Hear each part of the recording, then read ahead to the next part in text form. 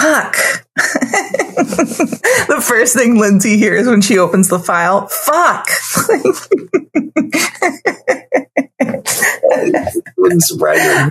I swear to God, one of these times we need to have like a behind the scenes podcast with Lindsay where she just tells us how awful it is to edit all of our material. The thing is, she's actually getting busy now with people who are actual, like legitimate people. Yeah. Yeah. And we're sitting here fucking around in her ears. Like just truly.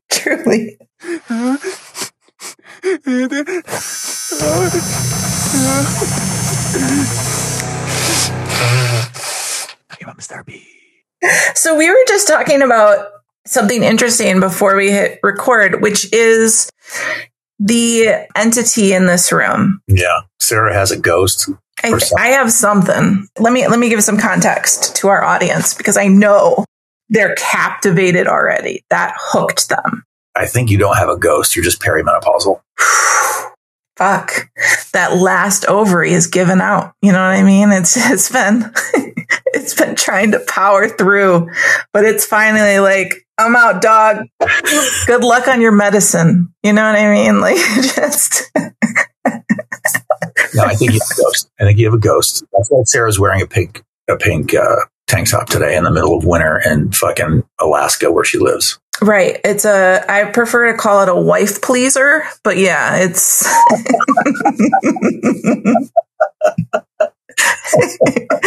But yeah, no. So context. So I live in the bowels of Wisconsin.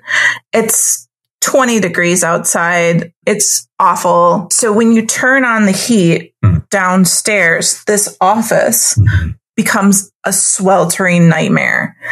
And I said to Lair, I was like, I saged my house. I put salt around the windows and the doors. Like I did the classic things. Classic things. Yeah. Still hotter than two rats fucking in a wool sock. You know what I'm saying? Like just awful. So you said, I think there's an entity from the fifth circle of hell. And I immediately subscribed to that because that's the weight that I put into your advice. In my life. Yeah. You need a shaman is what you need. I do. Does your smoking hot wife do any kind of services like that? Or does she typically just stay away from shit like that? Does she even believe in that? Listen, it would probably send our listeners running into the woods if they knew that we are actually, Ashley and I are both trained shaman. Oh my God. Yeah. There was an element of Peruvian shamanism in our original education, our 4-year education at the Helix training program in New York, which I've often described as like having gone to Hogwarts. Not like a week long series. No, we did 4 years of shamanism, Peruvian shamanism. Oh my God. I had no idea. Yeah. I'm still discovering new things about you. Okay. So what are your costs to fly up here? Let's talk numbers, Lair. I'm bringing the whole brood. Everyone's coming. I would hope so. Guess what? This is also my guest bedroom, so you can get real intimate with whatever's here, making it so hot. Yeah. Well, one day that wall is just going to open up, like the portal into hell is going to open up, and you have a choice to make. Do I jump or do I fight it? What do you think? Like knowing me as you know me now, what would you advise? I would say don't jump so that you could tell stories about it later. Oh, good call. Good call. Let's monetize it. Absolutely monetize. Sarah worked at a zoo, a quote unquote zoo someplace where I worked at, I worked at a dog kennel that had a monkey.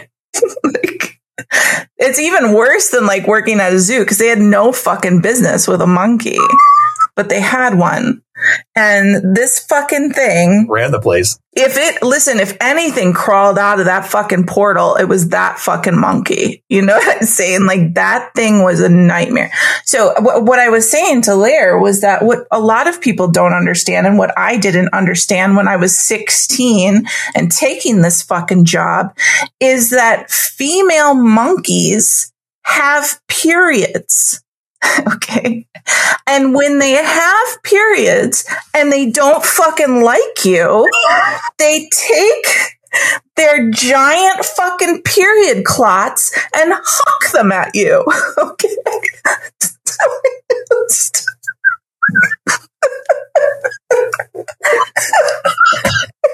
I'm fucking 16. I'm innocent. And I'm sitting there scrubbing period smears off the walls of this goddamn cage while this thing is just pelting me from its other cage with period clots and other things. It doesn't. We hear the classic stories and see them on the internet of monkeys hurling their feces. They'll use anything. Anything, truly anything, 100%. Yeah. And listen, female monkeys, they're resourceful. Honestly, I respect it because if I could have gone around flinging my period clots at people I didn't fucking like, I would have. I 100% would have. It's the ultimate honesty and transparency. This is exactly how I feel about you and your presence here. Thank you. Yeah, I remember when I was in 5th grade, we went to Lion Country Safari down in Florida, and I've told you this story. Yeah. And we went out into the monkey enclosure. They were in an enclosure that was sort of open air, and they opened up on us when they oh my God. all got out. They opened up on us with feces and rocks. And I got down. I ran towards the monkeys and dove hid behind the wall. And as I turned to watch my classmates try to make it back to the door. It was your own personal all quiet on the Western Front, like just Hamburger Hill. Can't unsee the things I've seen.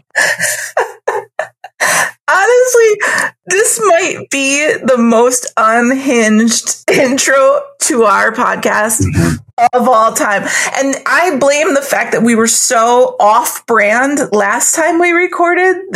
It's just... Yeah, no, I was like William Dafoe at the end of Platoon. And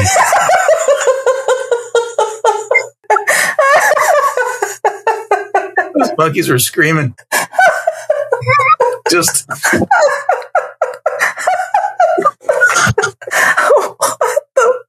What is wrong with us? Oh no. It was so vivid. I gotta pull this together. Welcome back to another episode of Dr. Mama's Therapy.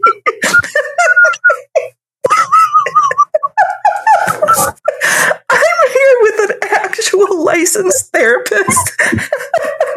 Not for long. Oh my God. Oh my gosh. Yeah. So I mean, Meredith Lair Torrent, licensed marriage and family therapist. And we are going to talk about befriending the self. Yeah. So the idea being how many relationship issues, and I think we touched upon this in our last episode, but how many relationship issues are individual issues? And then how do you help someone improve themselves with the goal of also improving their relationship?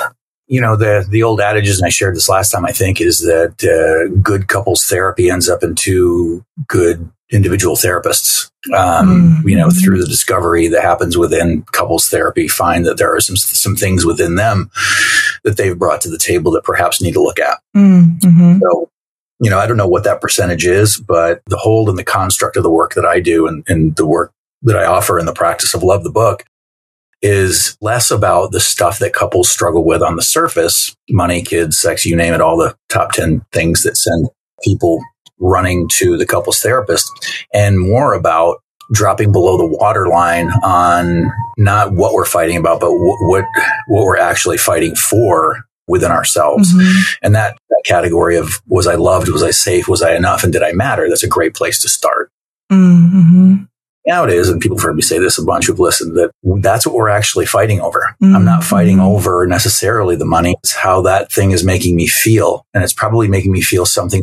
Maybe I haven't felt like I was enough. Maybe I didn't feel like I mattered. And so now that's what's catalyzing the zeal in this effort, in this fight that I have with you. Befriending the self looks like looking at these wounds that we have within ourselves and being able to go internally as opposed to externally for once. I say confronting, it might be maybe a misnomer, wrong word to use, but really coming full up on this is the thing that I've been fighting for in my life at large. And so what I'll be with the individuals is I'll say, like, look, let's pull up to the 60,000 foot view of the timeline of your life and look at the different relationships you've had, the things that have happened, the things that haven't happened. And let's notice what's there. And it's like, oh shit, I didn't feel like I mattered all the way back to the beginning. Revelatory. When they see the symmetry. So it's there if you know how to look for it. That was exactly my experience of that revelation of being like, it's not necessarily like woundings that happened in my relationship. It's the woundings I brought into my relationship that are now affecting my relationship. And same for Corey, the woundings that he brought in that now we're just triggering one another based on these things we've felt throughout our life as kids and then beyond of not mattering, not being enough or not being loved or whatever, realizing that, okay, let's take a deep, difficult look at that and understand, what do we need to heal so that, and also what do we need to understand about one another's traumas so that we can avoid that like triggering. Cause I think that's important too. Like, it's not just about befriending the self and healing yourself. It's also understanding where your partner needs to heal and choosing to use one of your practices not to trigger that shit or just to be aware of it or, show compassion to it. That last part, showing compassion. I don't know that you can totally opt out of triggering them. You're probably going to. The vulnerability of a love relationship, the vulnerability of a love relationship will absolutely trigger those core wounds and probably should. And so really what we're for in a mate is not just someone who will recapitulate those childhood wounds, but someone who can actually hold space for the healing. Not that they're supposed to heal us, but that they can stand there in the wind with us, hold our hand and say, it's going to be okay. I'm here with you. I got your back. Very often, not what happens because people are so caught up in the tumult of what's on top, on the surface of fighting about, not what we're fighting for. There's a difference. Obviously, you have a lot of experience as a therapist. Do you, when a couple comes in and you kind of, they start talking to you about the thing that's going wrong, do you get these like inclinations of like, I'm pretty sure this is the thing that happened when they were a kid, or this is the thing that they've experienced in the past? Like, how does that look for you? It presents itself in various ways. You'll just there'll be a couple of eyebrow raisers, but really what I'll do is I go right as the crow flies on some of it. And I'll say, okay, guys, real quick. And I may have said this before. I'm going to ask you these 4 questions. And I ask those 4 questions. I'll say, try not to think about it. Just feel about these questions when I say them. Were you loved? Were you safe? Were you enough? Did you matter? And very often you'll see someone get an emotional hitch, right? They'll catch one or more of those. And I'll be like, okay, I got one of them at least. I got 50% of the battle. I know what you're fighting for. Yeah. And that is like a glass bottom boat, that question. I don't even why, but I can already their partner a lot to work with because I know you feel like you're dealing with the protector part, and that's who you're fighting with. But there's a part standing behind him or her that is the wounded child, and they're holding this sense of I was never loved, or I'm not safe in the world, or I don't matter. I'm not very often feel a lot of compassion for that aspect of self. And have a very difficult time for withholding compassion for the parts of us that are charged with protecting us. Yeah, I remember the first time you relayed those things to me of like, did you feel like you were enough? Did you feel like you mattered? Were you safe? Were you, and I remember like immediately it put me in a place of like, holy fuck, somebody just asked 4 questions that summed up my trauma in one way or another. Like it didn't matter the kind of trauma. That was how it made me feel. And that was what I was bringing to everything I was doing. And it also opened my eyes because I had never once up to that point in my relationship asked myself, did Corey feel that way? Like did he feel like he was loved and that he mattered and that he was safe and that he was enough? Like, I had never had that conversation with myself, and I had never put that conversation around the context of my relationship to be like, well, now I know why he's such a fucking dick. Yeah. Right. Because he's protecting himself. I mean, I joke, but like truly he's protecting himself because that was the only way he got attention, was being a dick, like, and he didn't know how to get it any other way because he didn't matter in that context of his life outside of you've created friction. Yeah. So Dr. Ross Greene, in his book, he said, when he was talking about kids, he said, we treat kids differently, right? The kid that is really trying hard to be a dick and not meet the demand, we treat that kid a particular way. We treat the kid, that same kid, if we look upon that child as, just really trying hard, but doesn't have the skill sets yet to make it to the thing we're trying to get them to, treat that kid very differently. And I didn't explain that very well, but your narrative about him shifted, right? Like he's being for a different reason. And so I can have compassion for that plight. Whereas before it was just like, you're being 100%. You just have more context. You have, and for me personally, it made me love him in a different way, like not as in like my love for him changed, but I would say it deepened and expanded because now I had this like knowledge to point to where I was like, okay, I get it. It allowed me to sort of change the way we operated, but he did the same thing and continues to do the same thing because he's the good one. As much as I talk shit about him, he's the good one. Yeah. Of course. Right. The proof is there. we have 100% video. But we're on topic because we were talking about befriending the self. Right.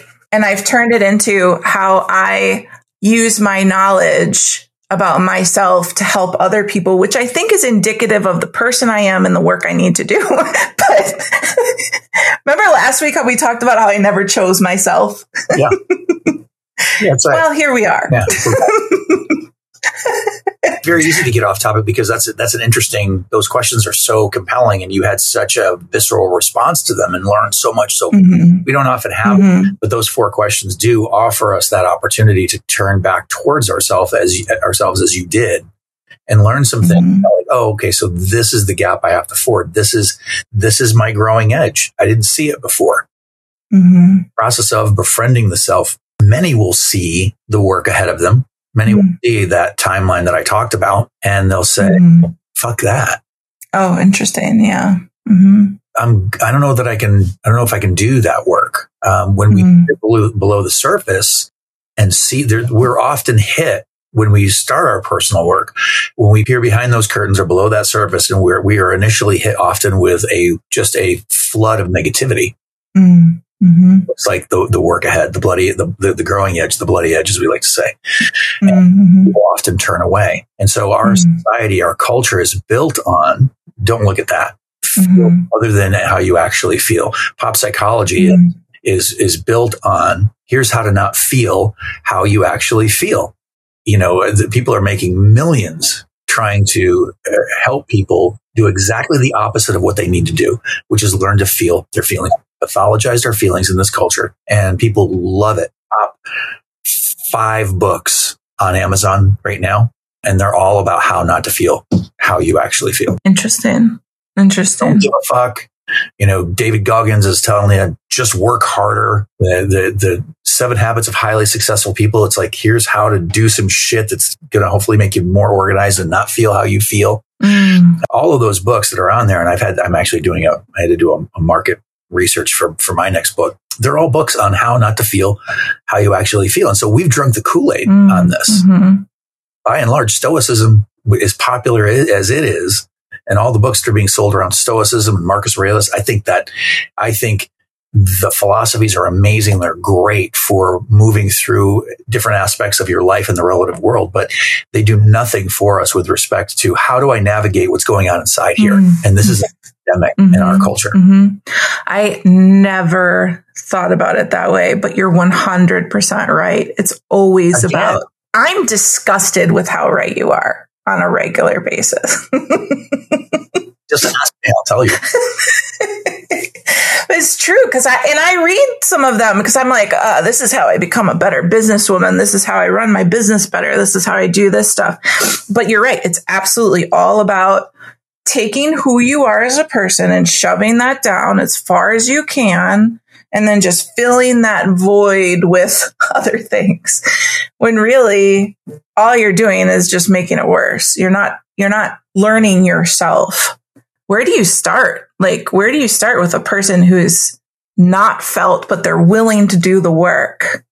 Well, I tell them it's going to be a bumpy ride. You should wear a cup, get a mouthpiece and a helmet. Befriending the self is no fucking joke. Yeah. You know? Yeah. Because you're going to feel shit that you don't, and they'll say, I don't want to feel this. And I'm like, I know, but, and it's been bubbling to the surface, the symptomatic aspects of not being able to love yourself or love the person that you're with or love your job or get the thing that you want to get.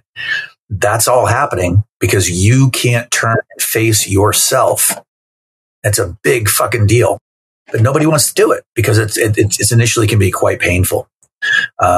We are constantly looking for external validation, and you know some of the people that need my help the most are often the people who don't come for it because they have millions of dollars. They have reached the pinnacle of success in our capitalistic society, and so they feel like and are told that they don't have any more work. Mm-hmm. Yeah.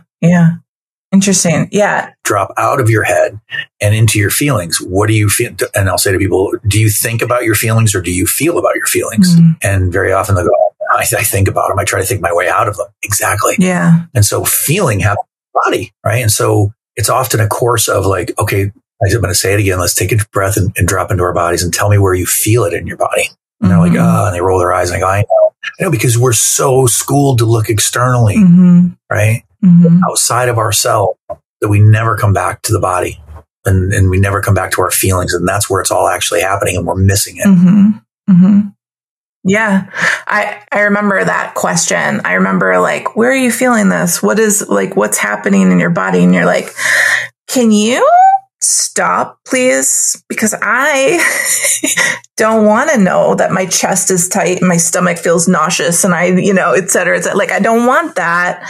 What I want is you to put a happy little bow on me and send me out into the real world, but obviously that's not how it works. One of your biggest assets is could be one of your biggest problems is you're so fucking smart. Right. And so it can become very cerebral.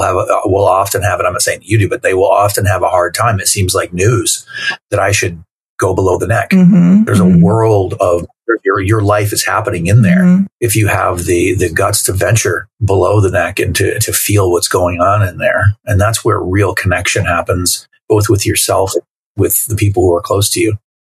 What does it look like in that process of healing yourself? Because I imagine that as you start digging into that stuff, I don't imagine, I know, but as you start digging into that stuff, you start to get really raw, right? Now you're open, now you're feeling, and you're like, fuck, this is overwhelming. How do you navigate that? How do you navigate healing while you're raw? Well, first and foremost, I double down again and again in the beginning of the process that you have everything within you to heal yourself. I'm merely a guide, right? I'm no oracle. The smartest person in the world on this thing. I'm certainly not smarter than you on you, but I am a guide to bring you back to self. And you already have everything inside to heal yourself. And that's job one. People don't often feel it or believe it, is they cascade into their own feelings. Now we double down on mindfulness because practice of mindfulness, and I know that I speak this one ad nauseum, mindfulness has this way, when practiced properly, it brings us to the bank of the river of our feelings, right? There's an old Buddhist image of a man or a woman standing on a bridge overlooking a body of water. And it's really the embodiment in that image of mindfulness, right? The bridge is mindfulness. You're not in the water.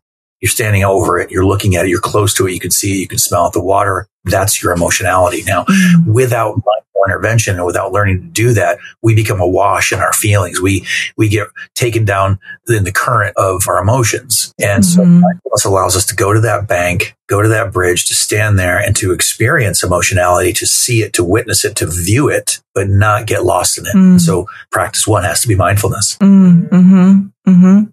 Bring people to that. I require that they find some version of stillness every single day, whatever that looks like for them. What does it look like for you, out of curiosity? Like, what's your stillness? So I start out every morning with a thought-provoking book, some author that has written before me that I think is awesome and amazing in all the ways. And so that'll get me into that part of my brain, thinking of those things. And then I go on a walk in the woods. Very lucky we live next to a beach. We also live next to a state park. And so there every morning we go our separate ways or separate trails and walk in the woods. The thing I tell people is that, so, when you go to the beach, how does it make you feel? It makes me feel amazing. I feel calm. When you go to the woods, how do you feel? It makes me feel amazing. I feel calm. Why do you think? Well, I don't know, because it's so peaceful there. No, it's because the energy of the woods and the energy of the beach are very, very large. But it has a way of attuning your energy as a little person as compared, right? You're much smaller than all those trees, than that beach, than that water. And so you begin to assimilate when you're there with the trees, if you allow yourself. So that's what I do every single day. I drop into my body as I'm walking, and I feel the vibrational energy of what I think is my soul, what I think is God. Interesting. Right. It reminds me of the first time I went to Yellowstone, and I've heard this about people, like when you live on the water, you stop realizing how beautiful the water is. When you live near a forest, you stop realizing. And I remember I went to Yellowstone National Park and I saw the mountains for the first time. And I was like, I am on a 1,000,000-year-old rock, worried about what somebody thinks about me. And, it's like, that was like my jolt of perspective, that when I came away from that, I could start looking at things the way you do about the things that are around me. I no longer took them for granted. And I call it like taking power from them when you're, what you are doing when you're walking through the woods or walking along the beach or whatever. Like, it just like charges me in a different way, because it makes me realize I'm the thing that matters, right? Like, it's not all this other stuff. It's not, it's just me in the woods walking. And I love that. Well, it makes you turn, as you said, it makes you turn back to yourself and say, I matter. Right. I'm important here. And it sort of stops that external look. Now, many people, when they leave the beach or they leave the woods, they're immediately back into what's going on Instagram. And, they're doing the external thing again. And so what I like to do is have people use that mindful muscle that you were building out there in the woods and bring it into your everyday and notice when you're externally pursuing. And it's real easy wherever you're feeling suffering, right? And you begin to feel jealousy, or you're getting a sense that I'm not enough, any of that. Like, you need to take a quick look at that external vision and bring that back to the self. I love that as like the step one. Like, step one, start to connect with yourself. Step two, start to take that connection to the rest of your life and use it to like heal your relationships, heal your interactions with the world, heal yourself and the things that are happening in there. That's interesting. So then, when do you, when you're working with couples, obviously, when do you sort of, transition from the self to the couple, or are you always consistently working on both at the same time? For me, I'm always kind of consistently working on both at the same time. In the book, I described it as sort of like playing Star Trek chess. Different levels. Yeah. We have one level of the couple, one level that's one partner, one level that's that partner. And frankly, because I'm in the room, the other level is me. And to get people to begin to monitor themselves, I always say this, it's like, the couple is only as good as the individuals, and how they show up is really, really important. So getting them to show up in the best, most compensated, adult, wise, authentic parts of themselves we can, that's job one. And befriending the self really does mean you turn and look at, and this is maybe the second or third step, which is who shows up here. I think that's the most powerful question any one person can ever ask themselves in any situation is, who am I in this moment? Who do I want to be with respect to this experience, to this person? 2 months, 2 years, 2 days down the line. How do I want to be able to speak about this experience? That's an incredibly mindful thing to ask. And we actually do get to choose the part of us that shows up and who we want to be. Have you, I mean, I imagine like there's times when you're going through this exercise with your couples that it becomes apparent to one member of the couple that my healing can no longer take place if I remain with this person. Have you experienced things like that? Yeah. Yeah. The downside of healing, our episode. Yeah, that's the one, right? It's if there is no responsibility taken from one partner, then generally that's where a lot of the work stops. That's kind of where I punch my tag and go, because there's not a lot to do here, because this is going to be a bucket of symptoms after this point when someone says, yeah, I'm not doing that. And I always tell people, no, but staying is going to be a thing. And it may mean that you have to revisit why you're here. What are you doing? Holy shit, I'm triggered again. It doesn't seem to matter to this person. And so that's a carnival wheel that I don't really want to be a part of. And so that's where I often fire couples. Interesting. But that's all, to bring it back to how off topic I can get about this, because I'm always deflecting from the self. Like, I imagine when you get to that place that you have befriended yourself, you have been doing the work, it becomes, you now can no longer shut that negativity out. You have, you can't stay blind to it anymore, right? By and large, you can't. And so I don't really have to be the bearer of bad tidings often, because people will know they're not showing up for me. They don't want to do this work. They're choosing to stay the same.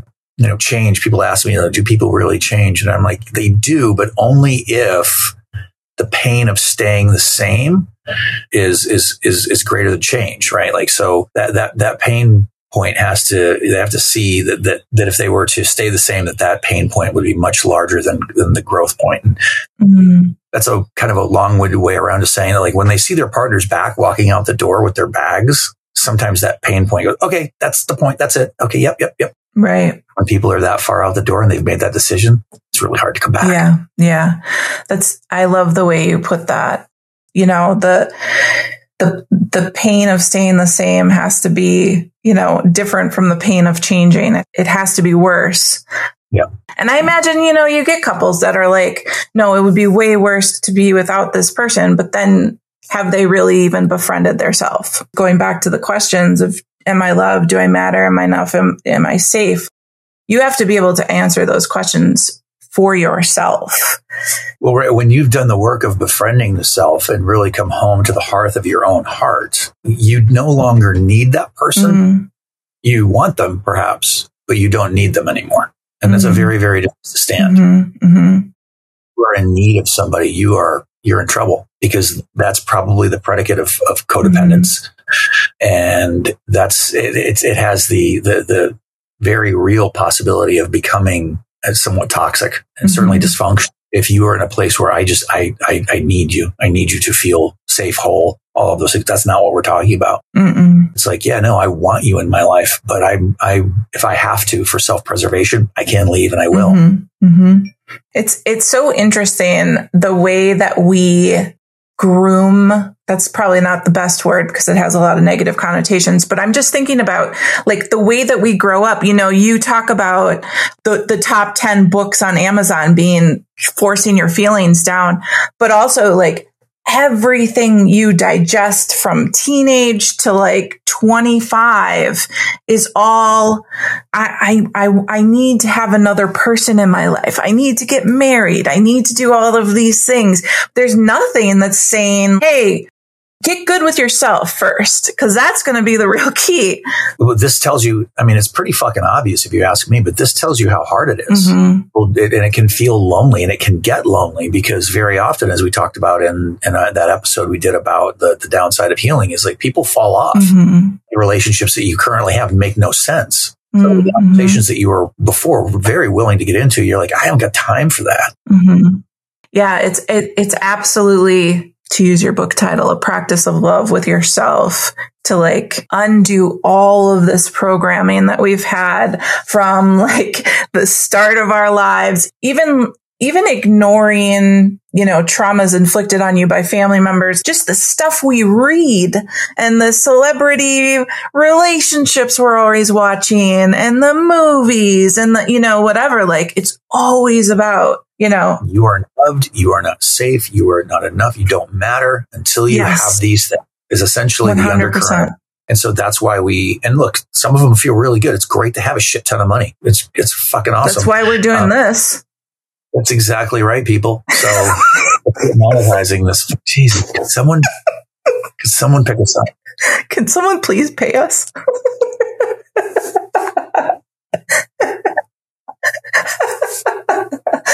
The good news is that we love ourselves enough to keep doing this. I know you do.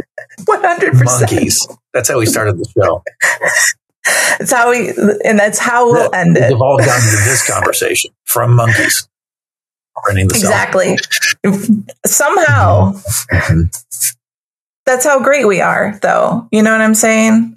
But yeah, like you said, like, you're told money is important. You're told a partner is important. You're told the house is important and marriage is important and kids are important. But you're never told you're important. I mean, women certainly, men, we certainly get the shit out of that stick too, but women really get the shit out of that stick, I think. You're not complete. You have a man. And kids. Right. And it's like, all of those things, wonderful and amazing in all the ways that they are. But man, I'll tell you what, one of the reasons I have a job is because people go off in pursuit of those things before they actually pursue themselves. That's really profound. This is why I have CEOs of companies who make millions of dollars, or they own a company worth millions of dollars. And they're coming to see me kind of like, I made it to the, or they're really famous, made it to the promised land. And I'm still not happy. Yeah. Still not happy. Because we have never been told to do that work. No. And so that brings us into the fourth practice of this, which is, and we skipped over narrative, but the stories we tell ourselves about ourselves are really, really important. The stories we tell about what we need and don't need, but that's choosing ourselves. That's where we do finally spin on our heels, turn and go, okay, it's maybe an overly used term, but I do need to learn to love myself and all of the parts of me that no one ever claps for. Right. That's really beautiful. Yeah. 100%. Yeah. It's literally like a survival guide, right? Like when you can love yourself and when you can tell yourself you matter and when you tell yourself you're enough and you're safe and all of those things, like you can pretty much get through anything as long as you have that foundation for yourself. It's pretty hard to fuck with you if you've got that. And so when someone breaks with you, you may be heartbroken, but you're not going to be gutted. This person broke up with me, 6 months ago, and I'm still not able to get over it. It's like, I'm going to be sure this is built on faulty foundation. I understand heart is what it is. And I had my heart kicked around too. Let me tell you that healing period is so much faster and easier when you actually love yourself enough to know that, like, okay, what I needed to learn from that. This is what I got. This is what I don't need. When I can move on from that. People who are gutted and continue to be gutted and can't get over it typically don't have a clear and consistent loving relationship with themselves. If they did, then it would be painful. It just wouldn't be soul crushing. I feel like we could easily extend this into a second episode because it's so interesting to see all of the ways, loving yourself spider webs through your entire life, from not just your personal relationships, but your business relationships, your everything. Like it all comes together if you don't love yourself and when you do love yourself and you've done that work. Yeah. But we're out of time. So I thank you for joining me. We probably shouldn't have laughed about monkey periods as much, but listen, that William Dafoe reference, I'm going to ride that one to the rest of the weekend. I think you should. I mean, let me tell you, 5-star Lair today. Okay. 5-star Lair. Just from William Dafoe to like some of the profound shit you said in this episode. Chef's kiss. Wow. Yeah. Yeah. And I'm going to give thumbs up for Sarah. Thank you. I appreciate that. You guys, you people, you friends can all follow us on NYM Therapy on Instagram, Twitter, all of it. You can follow Lair directly, Lair Torrent Holistic Therapist on Instagram and elsewhere. You can purchase Lair's book, The Practice of Love, at all major retailers. It's also available on audiobook. And do you want to talk about your retreat? Speaking of loving yourself, there's a good example of. Yeah. It's Practice of Love retreat where people can come and get expert yoga-led classes every morning and every evening. At the conclusion of those yoga sessions, I will be doing a talk every day. We'll be covering one of the practices and taking that out into our day and then coming back and talking about it later on in the evening. So it'll be this intensive retreat in the Algarve, I guess they call it, in Portugal. It's a beautiful place with beautiful beaches and amazing people. I've heard nothing but good things. Everybody's going to Portugal. Portugal is stunning. Yeah. If I show up in this wife pleaser in front of Ashley, listen, just be good with yourself because I'm going to steal her. You know what I mean? Like May 20th through the 26th. Details out at my website, lairtorrent.com. There's also a link to it in my link tree at my Instagram account. Oh, are there still plenty of spots available? A few spots available? Oh, great. So get your spot if you are interested in going and working with Lair in Portugal. And also, if you have questions, if you have ideas for topics, things like that, you can always email us at notyourmamastherapy@gmail.com. And we aggregate those questions. We answer them on the air. They can turn into topics. So we're always interested to hear what you think and what you're interested in us talking about. So thank you for joining me today. I had a blast. Me too. Let's do this again in 2 weeks. Sounds good.